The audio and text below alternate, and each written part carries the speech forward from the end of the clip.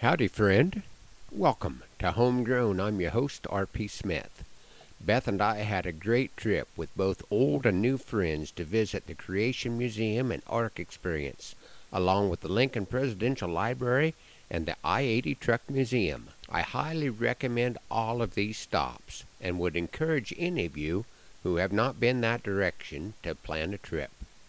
We came home to help my younger brother go through some of the things in my mom's house and move some of it on to the next generations of the Smith and McIntosh clans.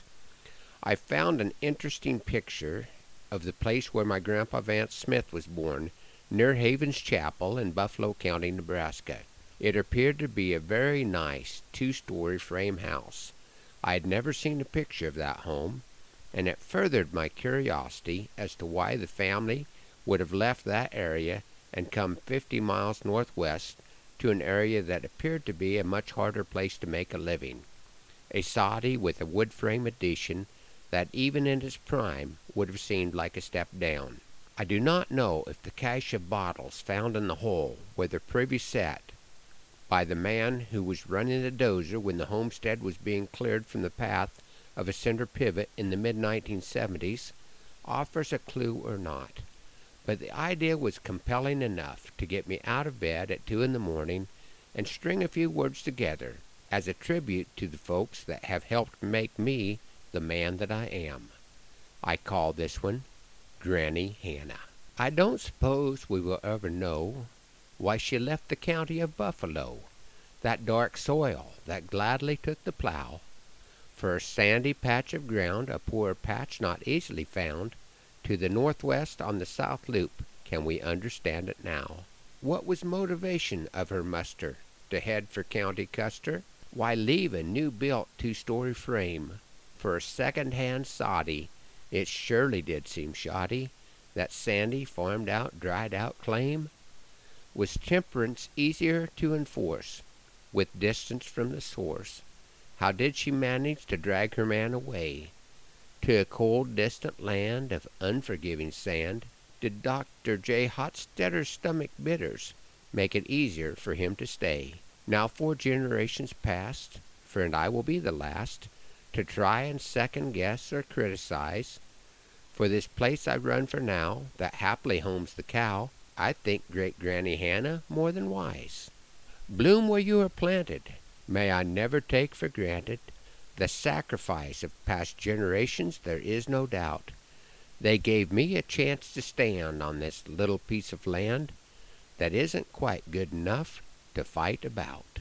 I'd like to revisit an older poem that goes just a little different direction with Grandma's bottle of memories. Grandma, what's that bottle? That one that sits there on the shelf. Does it have a magic genie? Can it bring you lots of wealth? Dear, that's Grandma's bottle of memories that your grandpa gave to me. And yes, it has some magic. It came from your grandpa, don't you see? I think it held vaccine before he found it way back then. It had been thrown in the fire. He pulled it from the ashes, hoping a smile he might win. He found some dried daisy fleabine. It had been awful dry that fall, and he arranged those tiny flowers in the bottle with the ashes, dust, and all. He didn't know if I would like it or if it would be thrown away, but I liked it, and I set it on that shelf that very day. And now that bottle holds the memories of a house just half this size, that was soon full of children who would grow up faster than we could realize. And it also holds the questions of what went with all those years, along with memories of the heat and the cold and the good times and the tears. The Lord, He bless this child. Please don't get me wrong. Even when you've been around as long as me, life don't seem very long, and that bottle holds the memories, both the bitter and the sweet. Unless you keep it full for me, it will be empty when my life is complete. I'll keep it full for you, Grandma, you just wait and see. But does it have to hold the same memories for you as it does for me? Dear, when I have gone to heaven, I'll leave that bottle on the shelf, and you can have my magic bottle that will bring no real wealth. Until then, I'd like to keep it, because it's kind of special, you see. It's the bottle where I keep the memories that your grandpa gave to me.